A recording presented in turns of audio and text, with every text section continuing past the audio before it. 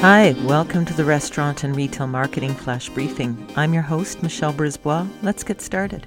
One of the big buzzwords lately has been contactless payments.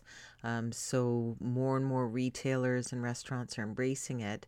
And a new report from Retail Dive is indicating that it's been adapted and adopted very quickly by operations, and in some cases may be a little bit of a band-aid solution. So the stats are that retailers have upped their virtual tech capabilities. 63% of brands now have a live chat, which is an increase from 38% a year ago and 33% in 2018, so a huge jump. A lot of businesses have had to limit store operations, so they've moved staff into omni-channel. Most brands provide contactless payment, with 83% this year indicating they use the technology, which is up from 75% last year and 57% the year before, so huge climbs there. Advertisements for contactless payment have spiked 152%, while 30% are avoiding, and these are businesses are avoiding putting in contactless payment.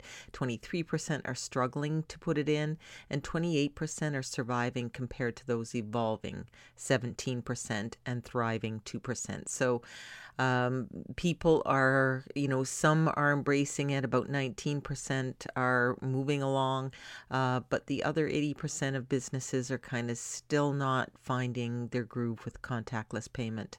But 67% of retailer respondents do accept some kind of contactless payment of some kind.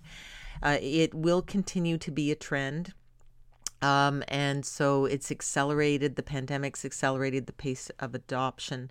But given that even though vaccinations have started, that's wonderful news. At least here in Canada, the general public, first responders obviously are first. The general public won't be started until around April. So we've got a good, 9 months of still having to be careful. And if in the new year you can take some time to figure out how to implement it more efficiently, it probably is a trend to stay. Talk to you tomorrow. So come on, let's get out.